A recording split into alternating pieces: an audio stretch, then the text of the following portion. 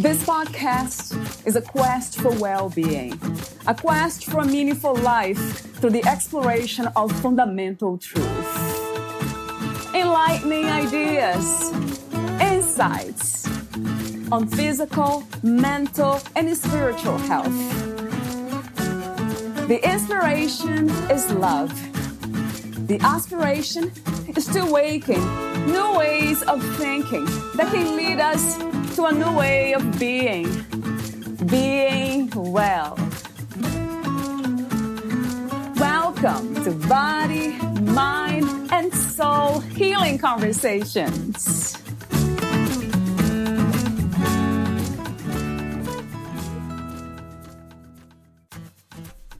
I've learned over the last several years that brushing tough things under the rug isn't the best solution.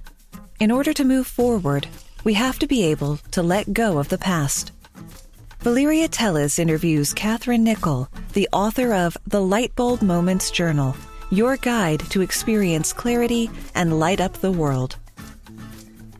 Before Kathryn became a copywriting sensation and influential storyteller, she was overcoming her own incredible challenges. From pregnancy and life in a teenage mom home at age 15, to a thriving career in social work, to sudden paralyzation that led to intense pain, pessimism, and six-figure debt. Kathryn's success story is the stuff movies are made of.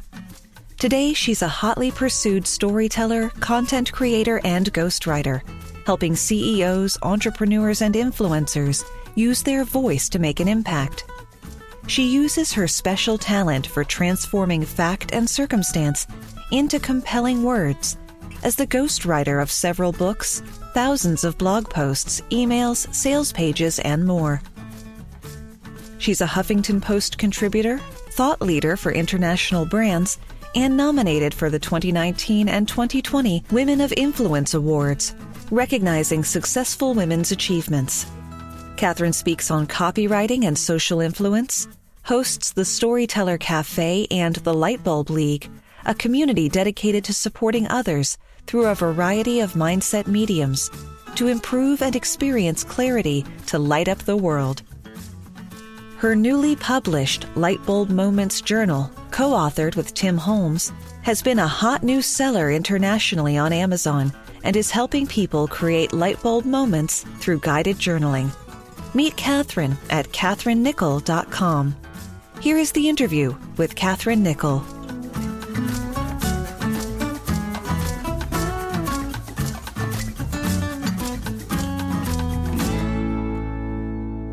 In your own words, who is Kathryn Nichol?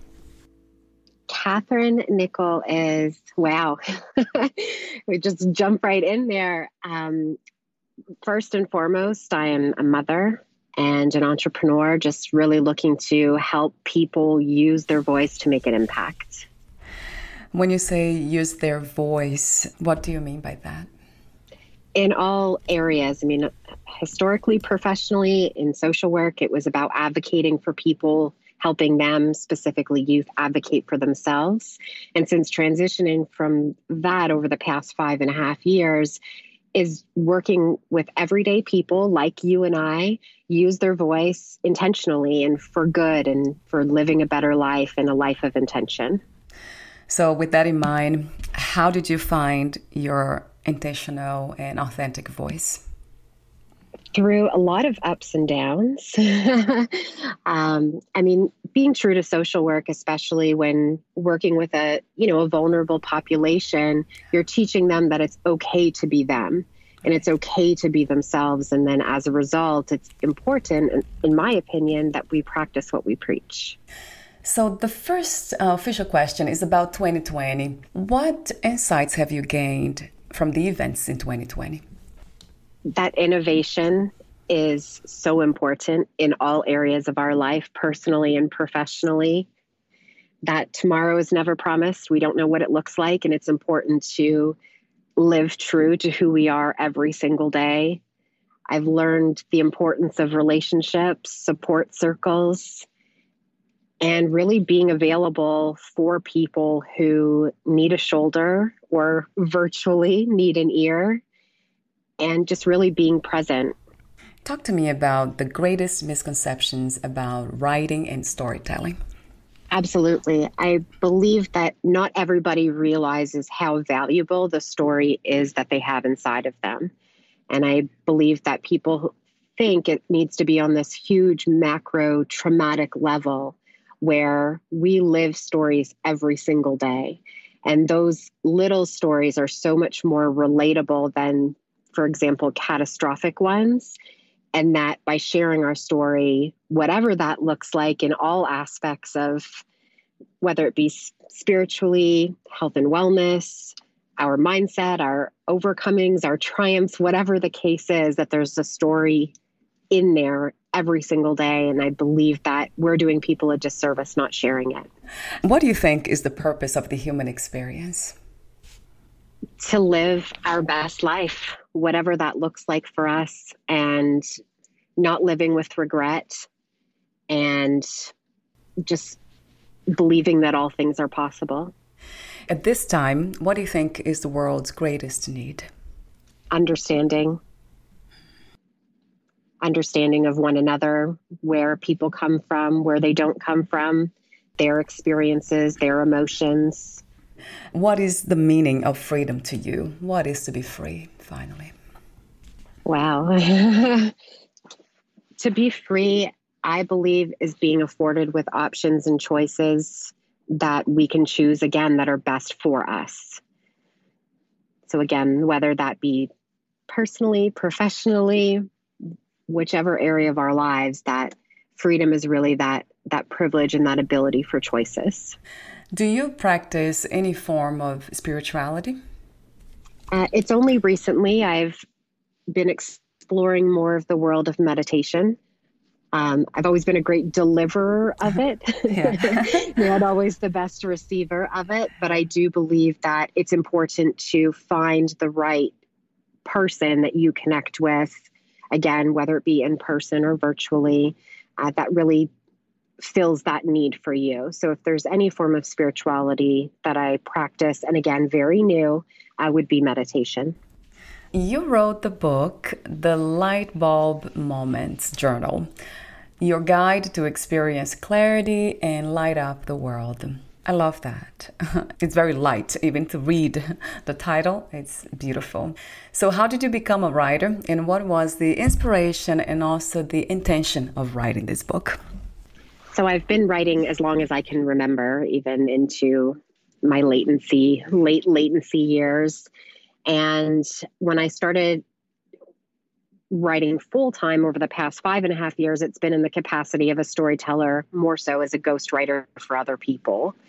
And with my great friend Tim, in 2020, one of those innovative years, we were working on a different project that, as a result of everything that happened, we needed to shift a little bit. And journaling has always been a huge passion of mine, and something I've really encouraged the youth that I worked with years ago, adults that I work with now, that journaling is such a powerful tool. And as you mentioned, for healing, and great ways of really identifying patterns and why we do things and why we think things and feel things and all of that. So we decided that one of the biggest hiccups, if you will, the response that we were getting from our community was that they didn't know where to start. And they would look at a blank page and weren't really sure just how to, pen to paper intimidates a lot of people. True. And, we knew that there was a need, and we put together a couple guides for people that were super helpful, and the community asked for more, and we wanted to deliver on that promise. So when we created the Lightbulb Moments Journal, it was a direct reflection of the community of more than 1,000 people that we've been working with on mindset, and we wanted to be able to deliver that for them. Talk to me about the light bulb moment. How would you describe a moment like this? That moment of clarity, that something, whether it be coming from your subconscious to your conscious, or something that you've seen over and over again and it just didn't click or it didn't resonate all of those other times, and then having that moment of realization. Would you say it's a moment of understanding, clarity that leads to a practice on whatever we have learned and gained, the insights we gained? ideally you will take action on those insights for sure. And talk to me for a moment about the chapters. So you have 1, 2, 3, 4, 5, 6, 7 chapters. And the first one, me, myself, and I, that remind me of a movie. So talk to me about, if you can, each one of them, the intention and the purpose of each chapter, or some of the content in it. I did not have access to the content. Sure. So that chapter is designed with a variety of different quotes and journal prompts that really help people look very introspectively. So really looking at themselves, things that make them happy, things maybe that they enjoy doing, and then digging a little bit deeper, because that was something that was really important for us in creating the Lightbulb Moments Journal, is that the prompts, although some of them are surface, many of them will push people to dig a little bit deeper. So throughout that chapter, it's really about looking inside and deep inside, and really about that authentic happiness for sure. Right. Oh, I love that idea of authentic happiness. Do you connect happiness to joy, Catherine, or they are somehow different? I would connect the two. I picture, however, visually, I picture joy as one of those, an action. Maybe it's jumping for joy, if you will, right. Where happiness, I think, we wear with a smile or a laugh. The third one, My Heartstrings. Talk to me about that chapter, the inspiration for that chapter. So the inspiration behind My Heartstrings is really identifying the things that really pull on our heart. So it's the relationships that we have with ourselves, but also the relationships we have with others, and whether it be family, friends, romantic relationships, or otherwise. And again, it's just those, we hear people describe as those warm and fuzzy feeling, or, I'm have tears in my eyes because I'm happy, or they're happy tears. And that particular chapter, the prompts, and again, the quotes included in that are really having people identify the things that really warm up their heart and make them feel good. What are some of your favorite quotes in the book? Do you have them? Probably all of them. I love yes, anything by, yeah, there's a handful in there that are unique, if you will, to Tim and I. So I might be a little bit biased on those, but really as far as dreaming big, my quote in there, and something that I stand by that we opened up this conversation with, was use your voice and make an impact. I love the quotes by Maya Angelou and Frank, because I think a lot of them, I shouldn't say that, I believe all of them speak to a different purpose. They all have a different tonality to them, because we knew that not every quote was going to resonate with every person, but we believe that there's a little bit of something in there for everybody. This is journals, they really come across to me as a self-love practice, or a self-care practice. So talk to me about the difference between self-love and self-care, if you see any. I do. I believe self-care is in the action that we take. And I believe self-love is that feeling and that emotion that we feel as a result of that self-care. And I also wonder why it's such a challenging practice, self-love and self-care for some of us. Do you know why?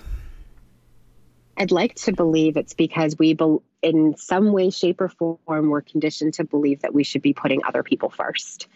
And we identify with great characteristics as far as being a caregiver, someone who looks after one another, another person, someone who's there for everybody.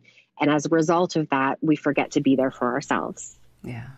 And I also often ask the question about how do we learn to balance loving ourselves and others at the same time? Have you found that equilibrium, that middle path? Well, balance is a little bit of a myth in my world. Right. But having said that, I believe that in order to give others our best, we need to be our best. So we can't pour from an empty cup. And I know I'm cliche in saying some of these things that we've all heard before, but I believe that when our cup is overflowing, naturally it flows into others. And that's so much more powerful, because if we're not our best, we can't possibly give others our best, even though that's what we believe that we're doing. So the work is really on self-knowledge, self-awareness, isn't it? Yes, it starts with us. And you do mention in your the blog, you have a blog post on the light bulb moments, and you have some strategies, tools and strategies. Of course, journaling, it's one of them. Journal, journal, journal. You say it 3 times. Just do it. And I agree 1,000 times. And you also talk about creating powerful mantras and affirmations. So talk to me about them. I don't use them for some reason. So I'm wondering, why do you find them to be powerful? Because I believe that we're very easy to put negative self-talk in between our ears. So when we're mindful of what we're putting in between our ears, I believe that affirmations are such a great place to start. And even though they can feel super uncomfortable when we first start doing them, we start to believe what we hear. And that's where my personal belief of affirmations is incredibly powerful for people, even if they're using the same ones over and over, looking yourself in the mirror, depending on where you view your weaknesses, finding affirmations that pair that, but on a positive side, can really help curb that belief. Are they different, the mantras and affirmations, Catherine? Yeah, so in the journal, there's a step-by-step process on how to write that mantra. And that really can just be a short sentence, very similar to the affirmations, but something that it's almost speaking things into existence. Could you give me an example of a mantra and then an affirmation so we can? Sure. So an affirmation would be something as simple as, I am beautiful, I am smart, I am wonderful. Every affirmation should start with I am. Where a mantra would be, again, a little bit more complex, a sentence or two, but including the affirmation. So I believe that, or I am smart and I'm going to go on and accomplish X, Y, and Z. And then set boundaries. That's another one that you mention here. Talk to me about the importance of setting boundaries. We have to protect our own peace. And often we don't realize the amount of time, energy, emotion that people can take from us. And if we're not very clear with our boundaries, and of course, they're going to look different for everybody. But if we notice that we are disturbing our peace as the result of somebody else's actions, even how somebody else speaks to us, then it's really important to get very clear in a lot of ways what you will and will not tolerate in your own life. That has been a challenge for me my entire life, and it still is, especially saying no to family members. So how can we make that easier, the process of saying no in a kind way, if possible? Yeah, I don't know that it's ever going to be an easy process, but it is simple in a sense of the more we do it, when we set effective boundaries with other people, one of two things are going to happen. One, they're going to learn to respect it and stop taking that time or energy or emotion or what have you, where on the other side, they may just not be your people, but a lot of ways when it's people that are super close to us, as you mentioned, your family and your husband, I'd like to believe they want what's best for you. And as a result, they'll start to, I would hate to use the word conform, but they'll start to respect that boundary. And as a result, may even begin to set their own. So, they will learn from us. That's an interesting component that I didn't think about it. In some cases, it's important to understand that letting go will happen. Some people will distance themselves from us because, we are trying to set boundaries and they will choose not to be respectful, and then it's important to let go. Would you say that could happen, Catherine? Yes. Absolutely. And it's an unfortunate side effect of boundaries, but I believe that it helps us and empowers us in the long term. Yes, and I agree. And another question that I often ask is the difference between letting go and giving up. Sure. The letting go almost feels on a positive end, where the giving up for me feels on a negative end. And because there can be so many different variables to that, but I believe letting go again is about protecting our peace, is about looking after ourselves, is about loving ourselves. We're giving up those, again, that negative Nancy in between our ears creeps in and convinces us that we can't do something. And I believe that's where giving up comes in. And another tool that you mentioned earlier was the practice of mindfulness. So you have been practicing that yourself. Talk to me how you practice mindfulness and how do you suggest we do it too? Oh, well, mindfulness is such a broad topic. But for me, a lot of that was really living with intention. And I'll just share a quick story with you. Just over 5 years ago, I was in excruciating pain in my back. I walked into an emergency department, and 30 minutes later, I was paralyzed from the waist down. And I ended up undergoing emergency spinal surgery a couple days later, and then a number of weeks in hospital, followed by months of rehab. And thankfully, I'm able to walk again, but it's amazing how deep we need to look into ourselves when we're faced with what I'd like to describe as some type of adversity.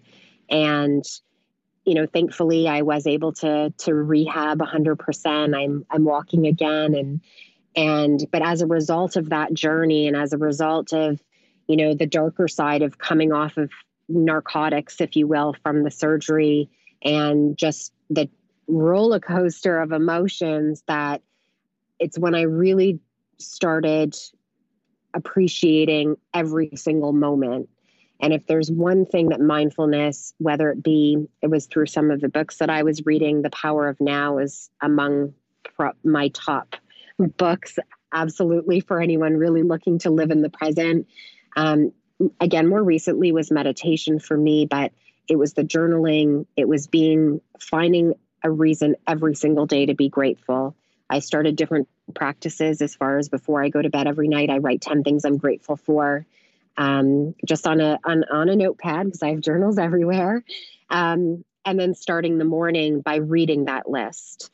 And it was just, again, instilling different self-care practices in my own life that I believe translate through the mindfulness, especially having gone through that experience personally a handful of years ago now. Did you ever find the cause for that back pain? What we do know is a disc broke in my back and lodged itself behind my spinal cord. And that was the reason for the paralysis. When it comes to healing, do you always connect emotional healing to physical healing? Or sometimes emotional healing can come before physical healing? I believe it starts with our emotional healing. Me too, which I call it actually spiritual healing, going a little further, because I really see everything as energy or spiritual, subjective, not really objective. So, yeah, but it makes sense that emotions are deeply connected with the spiritual realm. So we're almost at the end. I do have a few more questions for you, the ending questions. Would you like to add anything or read a passage in your book, in your journal? I don't have the journal in front of me while we're chatting. I apologize for that. But I do want to say that the response that we've received thus far from the Lightbulb Moments Journal has just been absolutely incredible. I believe that it was the real intention of why we put the journal out, was helping people not just experience those light bulb moments, but really to take things a step further, because a lot of the content that we see out there, and I'm sure you can relate to this, is very surface. And there's a lot of why we should do things, but not how we should do things.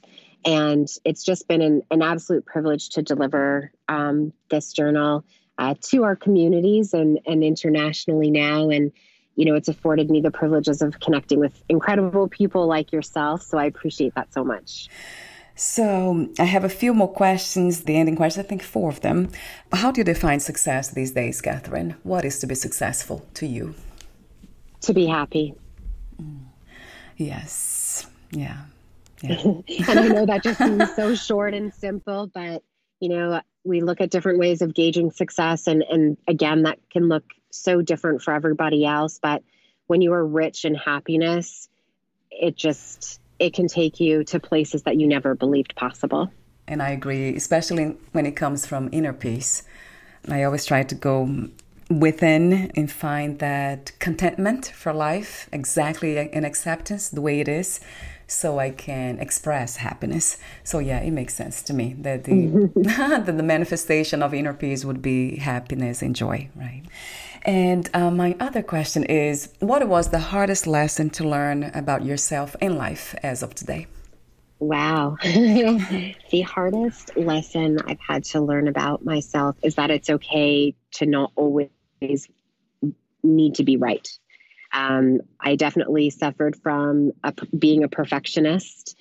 Maybe it's as a result of being an overthinker. But having said that, I've learned that we can learn so much from other people. And sometimes if we just quiet ourselves and open our ears, that's probably the most valuable lesson that I've learned along the way. Yes, that I can relate to, of course. 2 more questions.